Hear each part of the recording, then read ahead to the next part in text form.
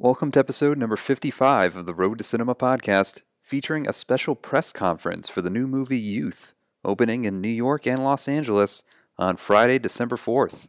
You'll first hear a press conference with the actors of the film, which feature Michael Caine, Harvey Keitel, Paul Dano, Jane Fonda, and Rachel Weisz.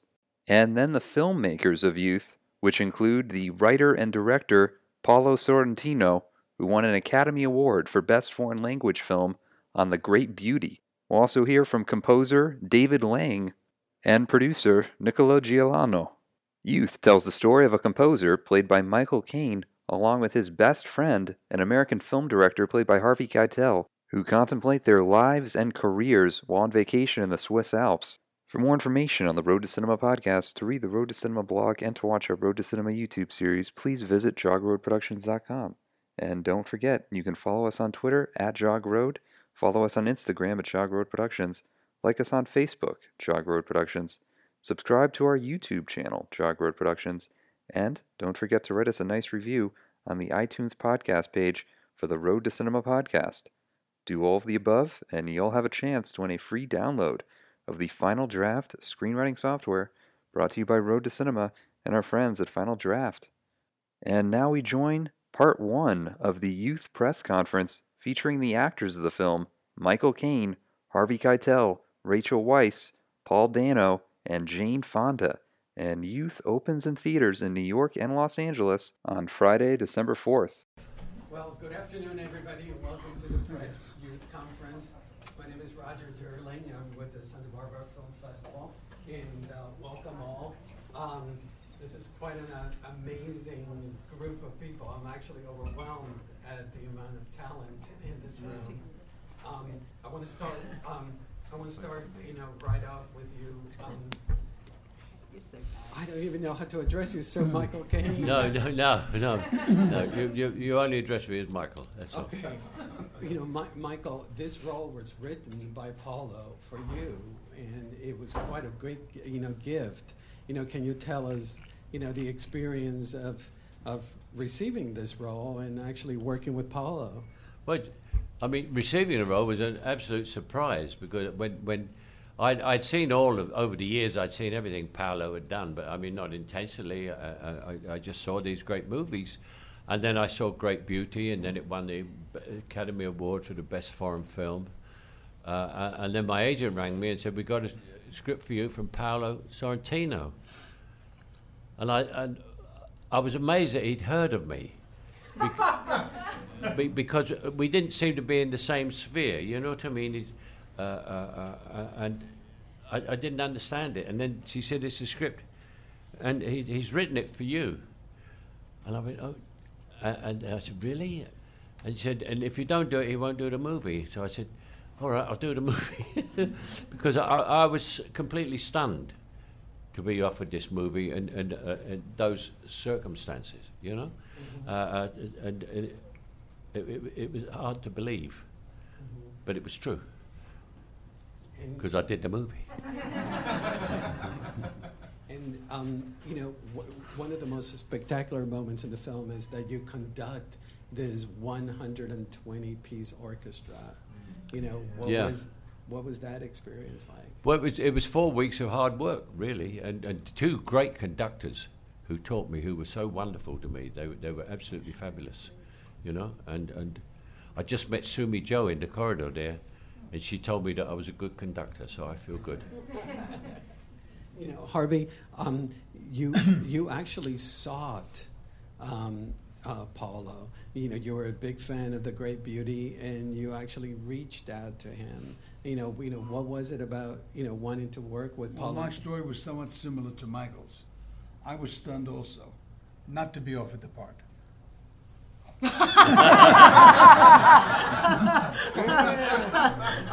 No, but I just want to point out, he said, when I said Paolo wrote it for me, and he said, "I wrote it for two of you, but the other one was busy." I'm sorry, I've got you. Paolo offered it to two other actors, but I had Joe Pesci kill them both. So I wound up with the part, and here I am.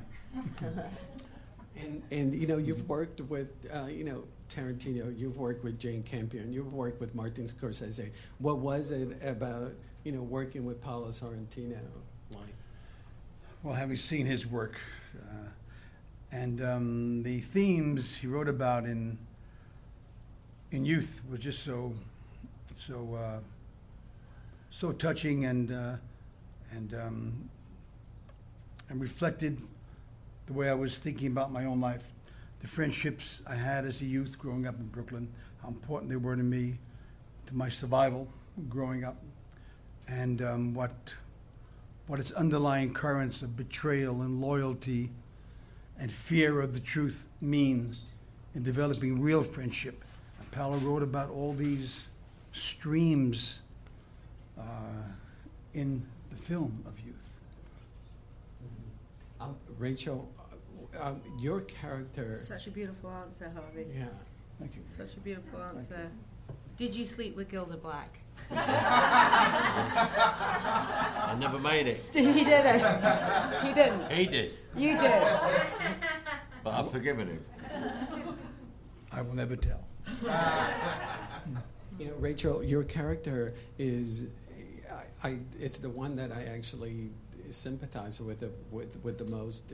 She's been living in the shadows of her famous father, and she's struggling with overcoming so many fears. She's gone through this major crisis. Can you talk about your character and your role? Yeah, I think her whole life is her dad, a very famous, charismatic, wonderful dad. I think my sense is she might need him more than he needs her. I don't know. She's his assistant. She's very worried for him. She knows that he's in a kind of creative crisis. She knows that he's in this deep mourning for my mom, his wife. And I think she really wants him to be released again, which he is at the end of the movie. He finds a future, this great, optimistic, bright future, and he can create and work again. And he's free from being a prisoner of the past. And similarly, my character too. I'm married to my dad's best friend's son. It's very incestuous, the whole thing. I mean, I sleep in the same bed as my dad, not in an incestuous way, but it's still very very needy. And my character finds love and new life, and in the form of Luca, the fabulous tall mountaineer, and she climbs up high and she overcomes her fear of heights, which is a metaphor for many, many, many, many, many things, and she sees the earth from a new perspective, which is also a metaphor for many things. So yeah, I think Harvey's character doesn't fare so well at the end, as we all know. But Michael and my character, we have a big second chance, I think, which is we have different endings, right? Well, and that was the part that I actually felt that was so powerful, at least for me, that, the idea of overcoming fears, that which your character does, is the key to youth. I agree. Sorry. No. I agree. Yeah, overcoming fear is... Because that's what happens when you're young. You don't... when you're very young, you're not scared of anything, foolishly so.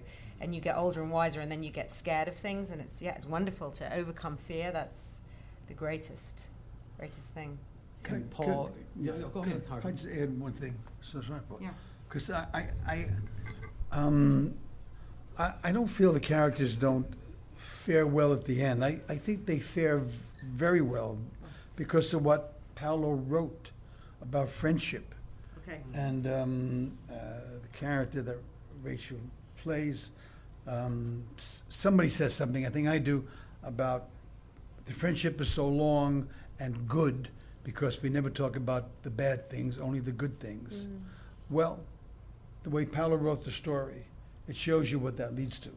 So I think they do fare well in terms of the story. What does it lead to?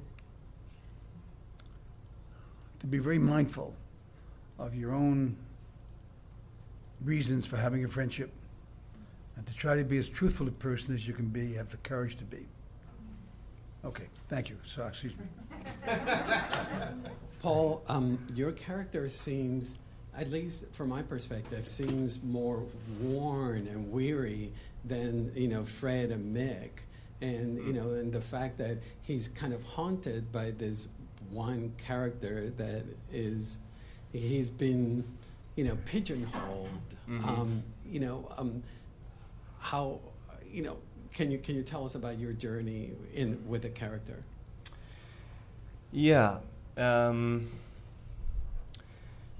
first glance, I was actually really attracted to sort of the external elements of Jimmy, which is not sort of normal for me, but I was really curious what it would be like if I had a certain idea of myself and a certain sense of vanity, and if I, had been somebody who was cool enough to wear sunglasses and hear, and You're gonna be really cool. That suit isn't bad. well, I'm trying now. My character is preparing for a certain role, and I was so excited that Paolo wanted me to do the film and to work with these guys that I actually didn't think about that right away, and then I sort of had an existential comeuppance with the idea that I have to dress as a certain character in the film, and it was sort of through investigating that I found what the film was about for me and for Jimmy Tree, which I think the weariness that you're talking about when you are disillusioned with something, Jimmy, if he's going to keep acting, I think has to refine the youth in his own work and why he's doing it, and not be worried about what other people think or even the idea of something, what he wants it to be. And I think the scene that I have that night with Harvey is sort of about there are parts that you have something to offer to, and that they have something to offer you in return, and that's the great thing that we sometimes meet in a character. And I think by learning that Hitler was not his part, the next job that he does, I felt like is going to be a good one for Jimmy Tree. And Ms. Fonda, your role, it's a 6-minute tour de force, take no prisoners. Your transformation in it. I mean, we're used to look at you right now. You're so elegant and poised, and this is not what we see with Brenda. Tell us about diving into this character of Brenda. Well, like others have said too, I wanted to work with Paolo. I had seen Il Divo, I had seen Great Beauty. I was told that there was this character that would be really good for me. Another actor was cast and then dropped out. I just said, I don't care what the part is. I want to be in a movie with Paolo, because his whole process, and he writes it, he directs it. It comes from the deepest parts of himself. I'm not even sure he can explain in a cerebral way what he was meaning. Don't you find that he's strangely inarticulate when he tries to talk about it? And yet he knows exactly what he wants. I was working, so I got him on the phone. He got me on the phone. He said, I'm going to send you photographs of how you want to look. And he did. The color of the hair, how the wig was going to look, like a real wig, the way Sophia Loren's wig looks like, and how I was going to dress, and all of that. And, he had the icons of Italian hair and makeup and wardrobe there. So I just kind of put myself in his hands, and by the time it was all done, and my face was white and my lips were dark, and I had a beauty mark, and the wig was on, and this yellow dress, it was like, you don't have to do much work. Right? Mm-hmm. That's what I found. And Harvey, what was it like to have that 6-minute, pas de deux with Ms. Fonda? Well, Jane is a diva.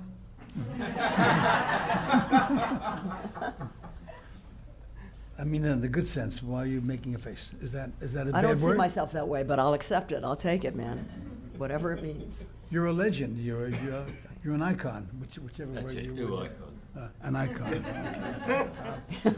But more importantly, that's another scene that manifests this theme of friendship and how dangerous it can be if it's not honest, and about loyalty and betrayal, and what it can do to a person if you're can't find the courage to be honest with yourself, and then can't be honest with another person, and you know the results of what happens in that scene. So it was a very powerful one in terms of theme in the movie. Well, let's open it up for, yeah, go ahead. Well, the film deals with so many different kinds of art, acting, music, writing, and storytelling. Since the film deals with so many different types of art, your voice sounds the same. It's exactly the same. Did making the film change any of your views on art? On art? No. Well, by the time I was working with Paolo, I thought, well, art must be available to everybody, because I considered Paolo such a great artist. As I said, I didn't think he would know who I was, but it was great. But there are things I learned in it. I mean, the most important sentence said it was, I'm at my doctor's, and the doctor says to me, how do you feel about getting old? And I say, I don't understand how I got here. And that applies to me personally. I don't understand, about 2 years ago I was 35 and suddenly I'm 83 and I went, what the hell happened? I think I see how art can keep a person vital, because you look at these three and how vital they are as people and artists still, and I wonder how much art has fed them and brought them to this place today, being so healthy and happy and hungry and still contributing. Hungry being the operative word, by the way. No, I mean giving. Staying hungry. Yeah, look what you gave to that. That's scene. what you youth have is to be about. hungry to do that. Is staying hungry. How can I get more? How can I learn more? How can I stay passionate, hungry? And some people lose it and phone it in, right? Yeah. Like Mick. I'm sorry, but Well, I got all my ideas about art from Jerry Lewis, from a skit he once did. He was playing Romeo and Juliet. Oh, we'll take it. From a skit Jerry Lewis once did, he was playing Romeo and Juliet, and he was Romeo, and the actress is Juliet, and she comes out on the porch, on the terrace, and says, Romeo, Romeo, wherefore art thou Romeo? And Jerry Lewis says, I art right here. That was always my idea of art. I have a question for Michael and Harvey. You played 60-year-old friends of 60 years, and it was wonderful. Is there a history between the two of you? How do you know each other, and do you consider each other friends, and what is the dynamic? Well, I wanted to be like Michael when I first saw his early films. He's one of those actors that set a standard of the work for all actors. So I felt I knew him from way back, although we hadn't met. He never told me that. Yes, I have. Yes, you do. Well, what was your Dynamics of working with each other. Do you well, have a history? we had a fortunate thing for a start, is that we're both ex-soldiers, and that makes for an instant bond in certain levels, I don't want to start this again, but I was a Marine. It keeps going. He always said, I was in the Marines. A Marine is a soldier. That's why I said soldiers. And I was in the British Army, and you just know certain things that no one else knows, and that's the end of that, And that started our friendship. And he's a very nice man, and I'm a very nice man, and we became friends. And he's a fabulous actor, and I'm nearly as good as he is. And so we became great friends. There you go. Go ahead, man. Thanks. Hi. I attended the AFI screening of Youth, and afterwards there was a conversation. And in that conversation, Michael Caine and Paolo spoke about how he directed and he said he got everybody on set and said, okay, now work. So what with his style of direction, what was that like for you to be thrust into this movie, this amazing film, but just told to act? The camera comes on and now act. So if you'd like to, all of you, please. Well, it was great to work with him because, like all great directors, he is not performing himself. He's just looking. Sometimes you get these directors who are not very efficient. They become directors and they think they're supposed to do what they've seen in a movie when they were a little boy. What a director does is start shouting and bawling or something. He's like all great directors, and I've worked with several. He is very, very quiet, knows exactly what he wants, and knows exactly when he's not getting it. He casts carefully because he's deeply sensitive. He casts some, people that he knows he has a chemistry with and that have chemistry with the person that he's written for them to play.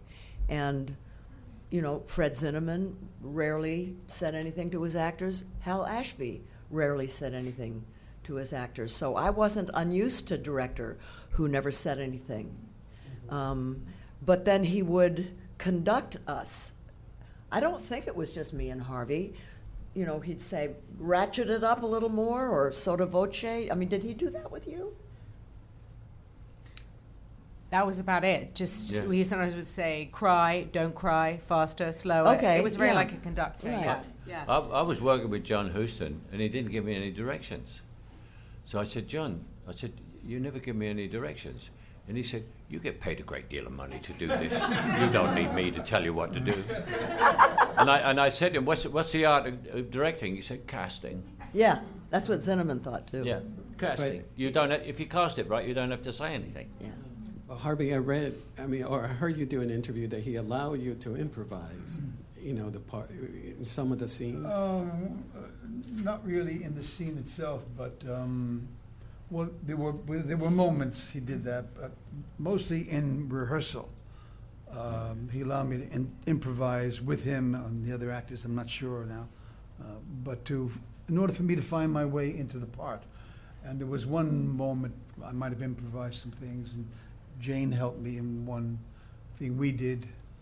So there was a little bit of that, but his writing is so precise and vulnerable that it was easy to come to it.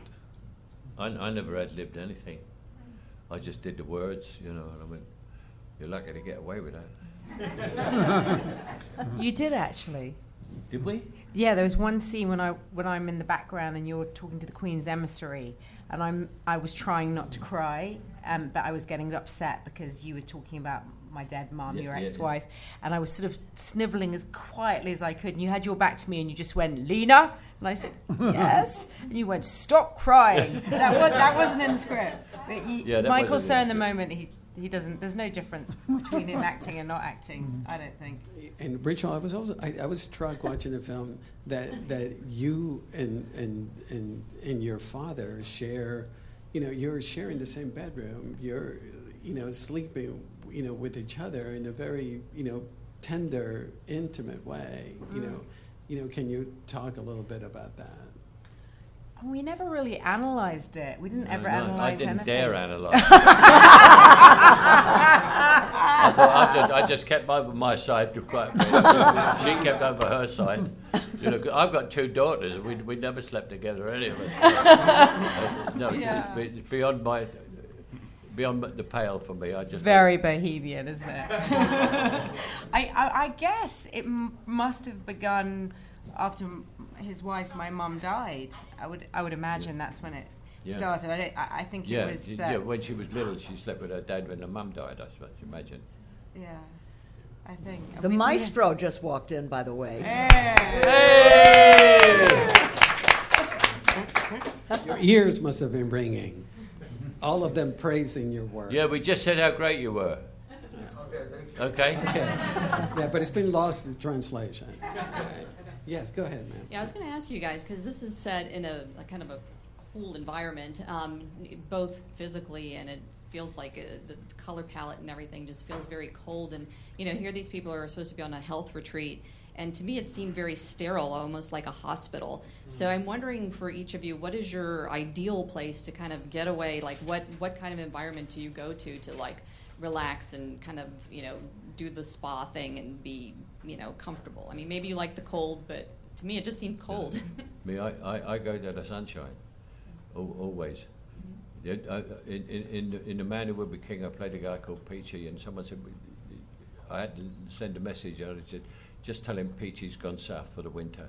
That sums me up. I hate the cold, and I don't want to go skiing. Everybody I do go skiing, they sort of got their arm in a sling. They say, why don't you go slinging? Could you fall over? I love weather. Oh, okay. It relaxes me. Do you have any special I just want to be able to be relaxed enough to answer questions like Harvey. That's what I want. But I think for me, not having a schedule, like suddenly having a couple of hours without anything to do and just going on a walk, even around Manhattan where I live, and just people watching, that I find very relaxing.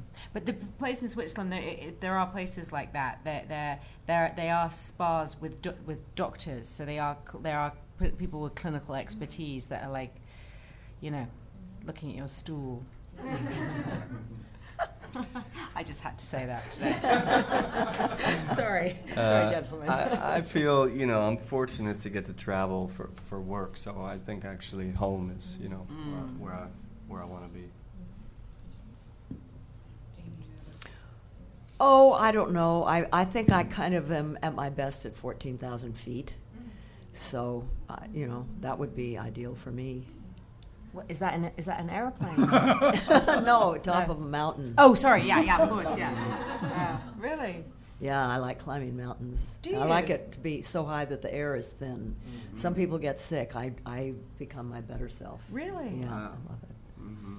Don't know why. And so speaking of altitude, Jane, what was it like shooting that incredibly dramatic scene in the plane where you've lost it all?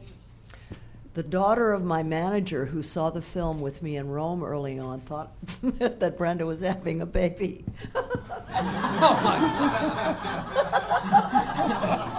I don't know what I did wrong, but I know it was weird. It was strange. Mm-hmm.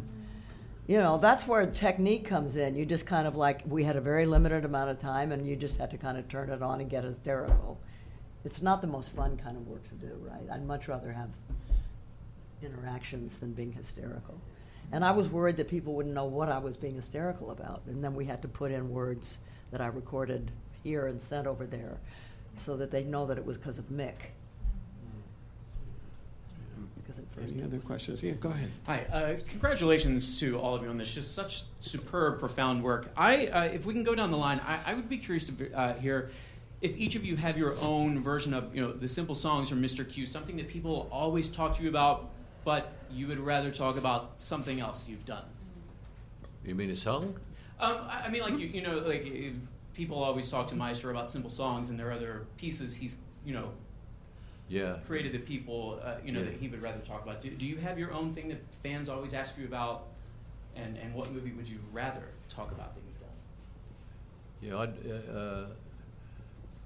Yeah, I don't like people who bring up flop films that you've made, because it's sort of unkind. You didn't know they were a flop when you were going in, and so they don't give you a chance of failure.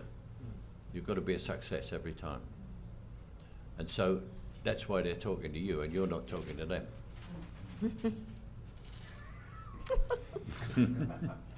My turn? Yes. I surrender.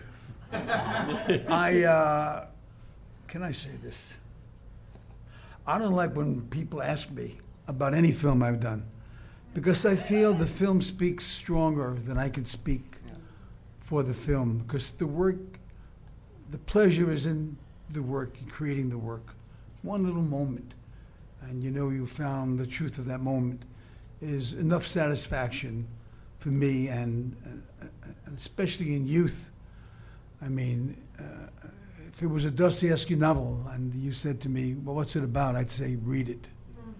So when you ask me about that, I would say, watch Youth. It can tell you all about everything, but I think you would have questions about.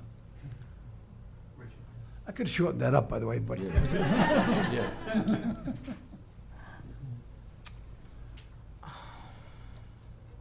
I just love what these guys just said. I mean, I agree with Michael that I think failure is incredibly important for everyone in whatever they do. So I guess you got to cherish your failures and not feel that you're going to be attacked for them. And I also agree with Harvey. So wise, you guys. That work should speak for itself. I don't know. It's also nice to have. I don't have. There's not something that people come up to me and talk about that I wish that they hadn't. The thing that people most talk to me about is The Mummy, and I'm really proud of that film. I love it. So I'm happy to chat about it. So yeah, but yeah, failure is important. I think when I was a little younger, I probably felt self-conscious about things. Now I sort of embrace anything, like I remember doing this movie called The Girl Next Door when I was younger, and I was very self-conscious about it for a while because I wanted to be an actor, and you just sort of felt like it's so easy to sort of get typecast and this and that. And now I love when people come up to me and they're like, we watched that in my college dorm room, and it's fucking awesome. And so I think it's definitely a lot more fun to just embrace it than to let it be something that hangs over you. Yeah, here. I agree. I don't care what anybody asks me. It's up to me whether I want to answer it or not. But bring it on. Sometimes when people ask me what it's about, I say it's about hour and 50 minutes. Can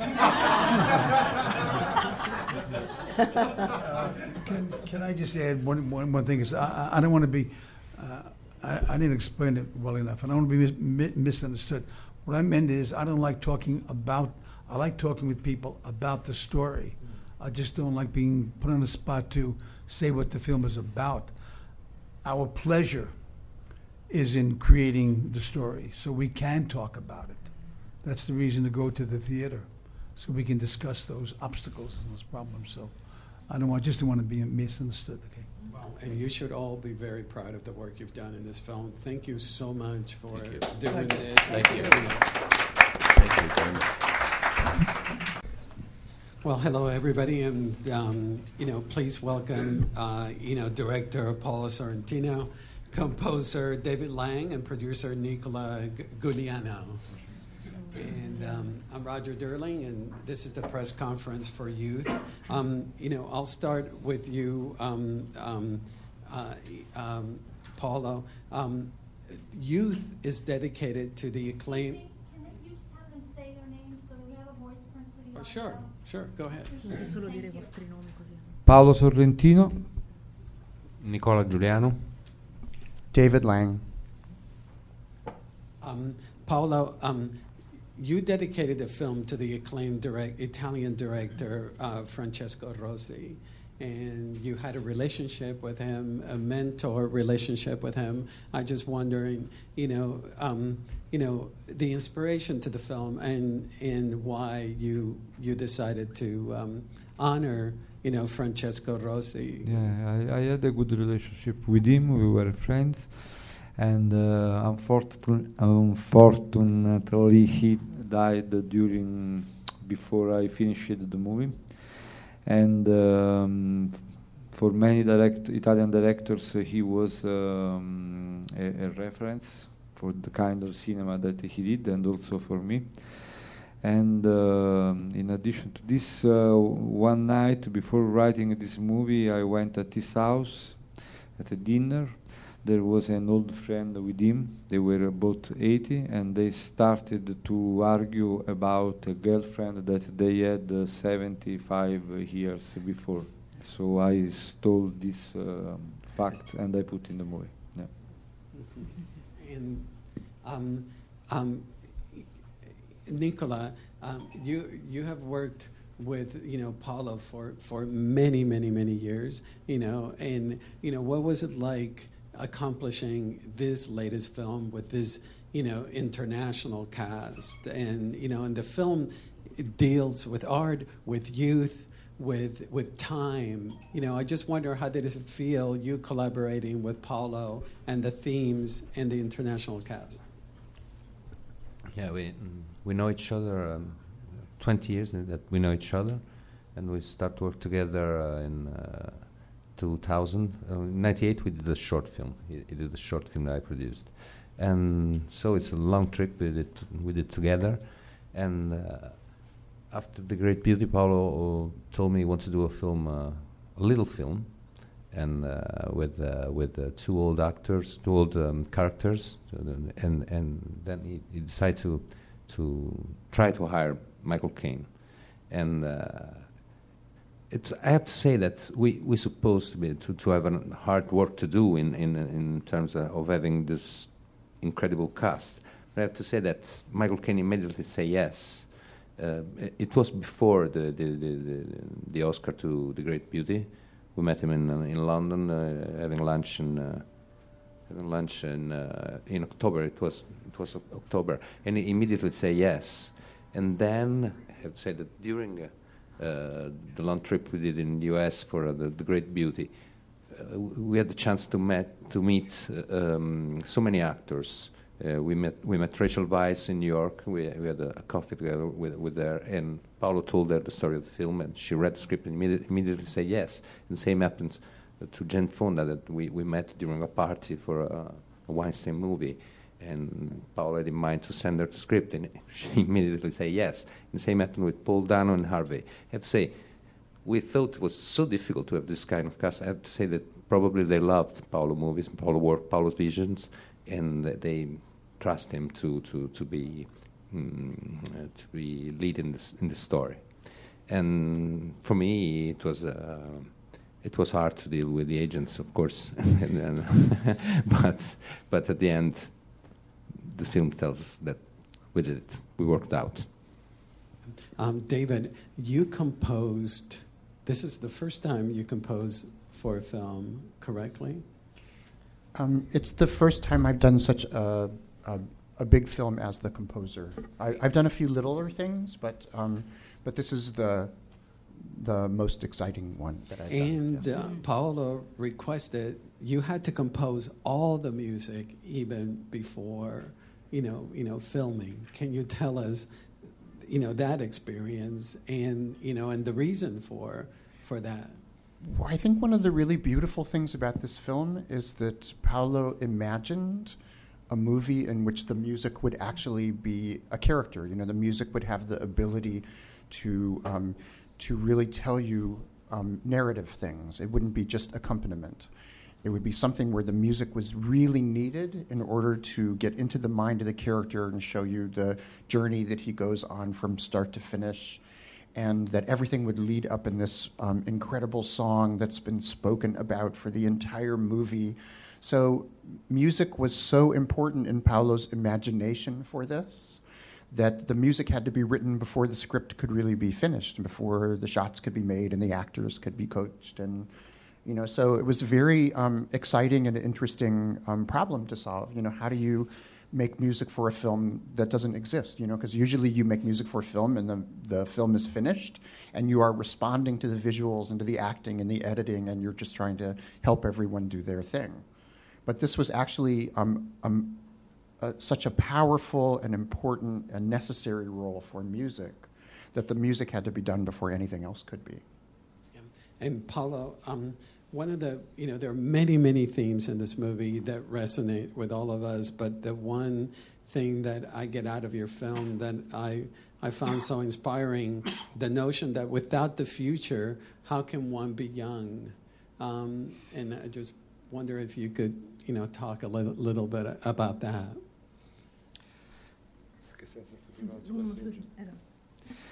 Yes, the idea is that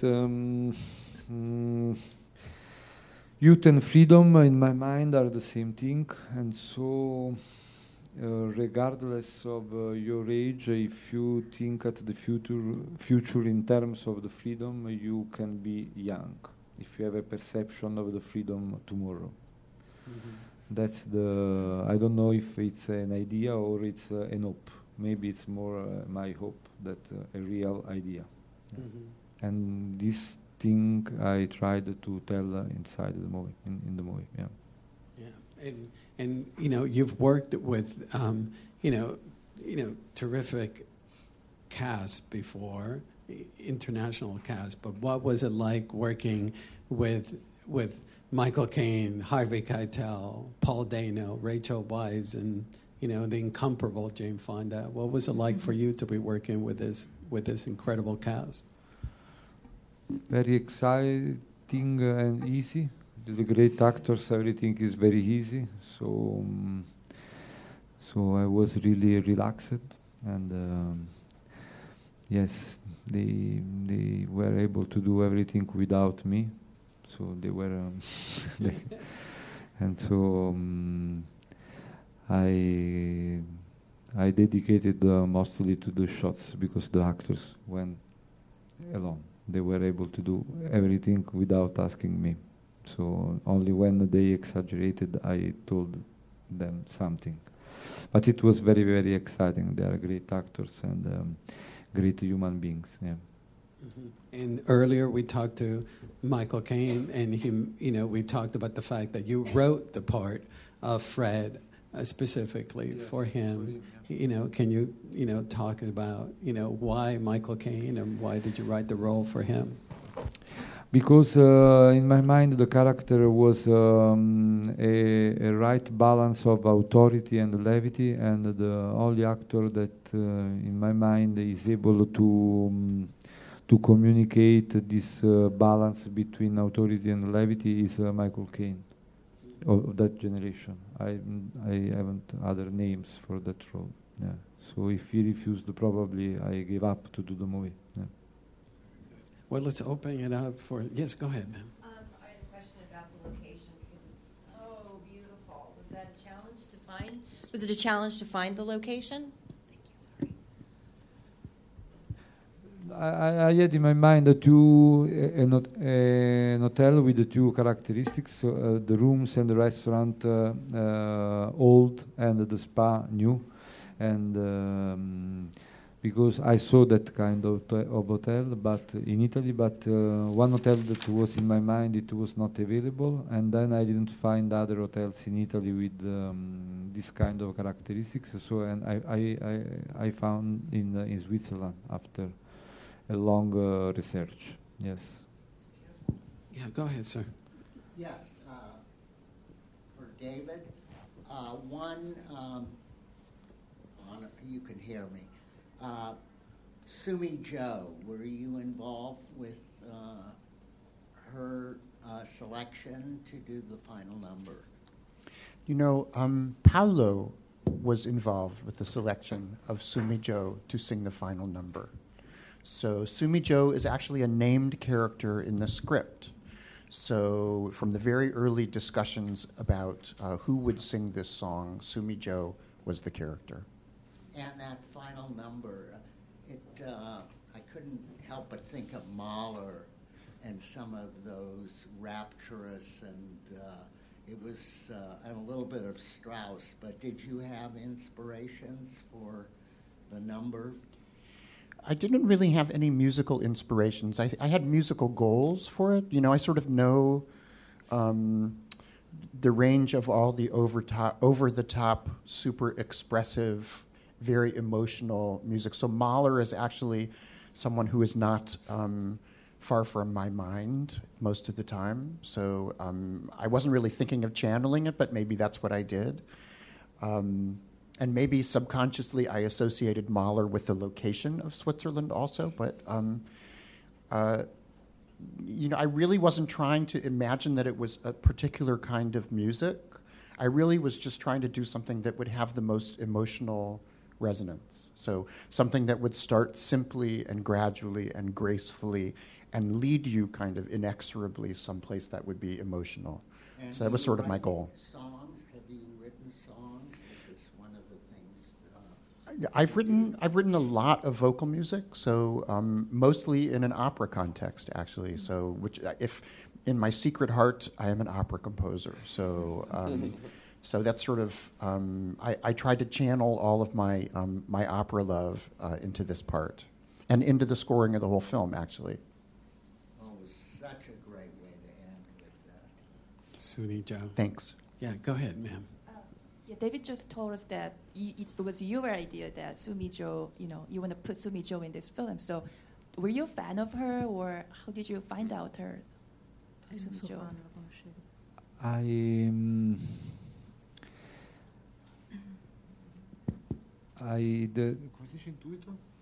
intuition. My intuition brought me to choose her. I selected some important singers, and I trust her. Yeah, I don't know why I choose her. Go ahead, ma'am. David, I'm curious. Your bio reads like it's so legendary. You work with so many great choreographers and artists and so on. Why take on a crazy project like this, where you have to do all the music first, and then you have to record a scene in a meadow and find the harmonics of cows making moo sounds? And I mean, what is in you that makes you go, oh, sure, I'll take that on? I really want to have as much fun as possible. And it's hard to have as much fun as you can in life if you only do the same thing over again, And the weird thing about having a career, I think, is very quickly you learn there's some things I can do and I can get credit for them. And it's actually okay with the world if I never do anything else other than that ever for the rest of my life, And I'm sure that there are many people who are happy living like that, but for some reason, I feel like I want to do interesting and strange things. And one of those interesting and strange things actually has to do with collaboration. So I do a lot of collaboration with other people, because when you work with someone else, there's someone else's needs or someone else's problems or someone else's ideas that have to be worked out. And through working those things out, I find something in myself that I wouldn't have been able to find without them. And this is actually a project that falls into that category. There are things that I did on this film that I think Paolo knew I could do that I didn't know I could do. If Paolo knew how little I knew how to do this, I'm sure he would not have asked me to do this. But actually, it was an incredible opportunity for me to grow, and I'm really happy I had it. So since you are going to be so mentioned in every list that anybody's going to vote on this season, what did you find out about yourself? Oddly, the most difficult thing for me in this entire movie was that it seems like the entire narrative hinges on this song being emotional, on this song being something that can break your heart right in front of you. This is very much not the way I usually write music. Usually the way I write music is I write music which is a little more subtle, and I think I want to break your heart, but I'm really happy if the way I break your heart is, like a month later, you wake up in the middle of the night and you go, wait a second, that's amazing, A film can't do that, A film happens in front of you, and it has to be solved in front of you, and it has to be that level of passion and commitment right in front of you. And I kept sending these demos to Paolo, and Paolo kept, writing me back saying, "Oh, I am crying a little, but I need to cry a lot." And the strange thing is that's what it needs to do for the film. That's what the character needs, and what the narrative needs, and what the story needs. But for me, that's something that I shy away from as a composer. It's something that I don't always do, that I don't try to do. So for me, that was a really great challenge for myself. But you had your Dr. Phil moment. Excuse me? You had your Dr. Phil moment. Yeah, I guess. Yeah, come back, sir. Thanks. This is for Paolo. Towards the end of the movie, there's this discussion about cinema versus narrative in television. Do you as a filmmaker still feel that even with the glut of TV narratives, that cinema still has the same power as before? Ho capito. Hai capito? Se il cinema c'ha lo stesso potere. Di prima, visto che la TV sta prendendo sempre più piede. I am pretty sure that cinema and television are not in competition each other. I think that there are two different things. Cinema is the father, and the kind of television that we do now is the son. So the son now is more beautiful because he's younger, and but we can't give up at the father. So I don't think that one thing is against the other one. It's only a big opportunity for us, above all, but also for the audience to play with the father and with the son at the same time. Yeah. Yeah, go ahead. Hi, I wanted to go back to the location that Courtney mentioned. I loved that everything was essentially so contained there. Was that an idea you had from the beginning? Why did you want to set it in this kind of hotel retreat location? Sì, fin dall'inizio l'idea di qualcosa di molto contenuto. È stata una tua idea fin dall'inizio di filmare in un ambiente così? Yes. It's I have many ideas of movies that once the critics called the Kammerspiel films inside a room, inside an house, inside a location, and I like that kind of challenge. Yes, so it was from the first moment this idea. Yes. Paolo, the camera work in the film is very simple, very elegant, but it strikes me the opening scene it sets the tone for the rest of the film. Can you talk about that opening moment with the singer and the circular camera around it? Actually, it was an idea of the editing, because that scene was in the middle of the movie, and but as always happen, I love so much the song that the singer sings, that I decided to open the movie with that song. It's just una questione di gusto, come si dice? It's just a matter of taste. Yes, a matter of taste. Yeah. Go ahead, ma'am. I just have a question. I'm looking at the poster again. It reminded me of that scene. And is that supposed to be like a metaphor of age, or of something? That where Michael Caine is walking and Miss Universe is walking, and they have to kind of get out of each other's way. And is that kind of a metaphor? Do you think of you? I think it's. No, it's. I don't know if it's a metaphor. It's a real thing, sad real thing. Michael Caine can't have that girl. Yes, but of course it's also a metaphor. Yeah.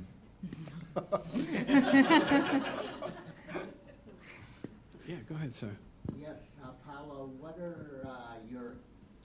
what are your influences from other filmmakers or ones you hold in high regard?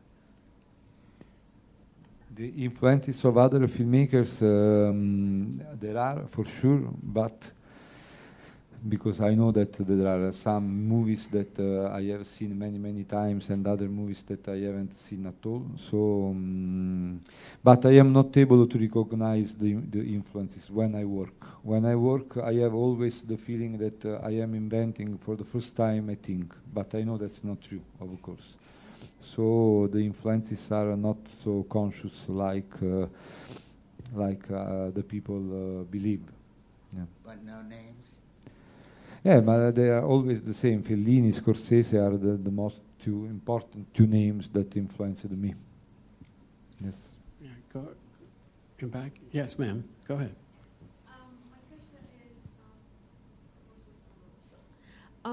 is, you said that the working with such veteran actors is like easy, but what was more like the fun experience or fun moment working with them? What surprised you working with Michael, Harvey, Rachel, and Paul, and jam?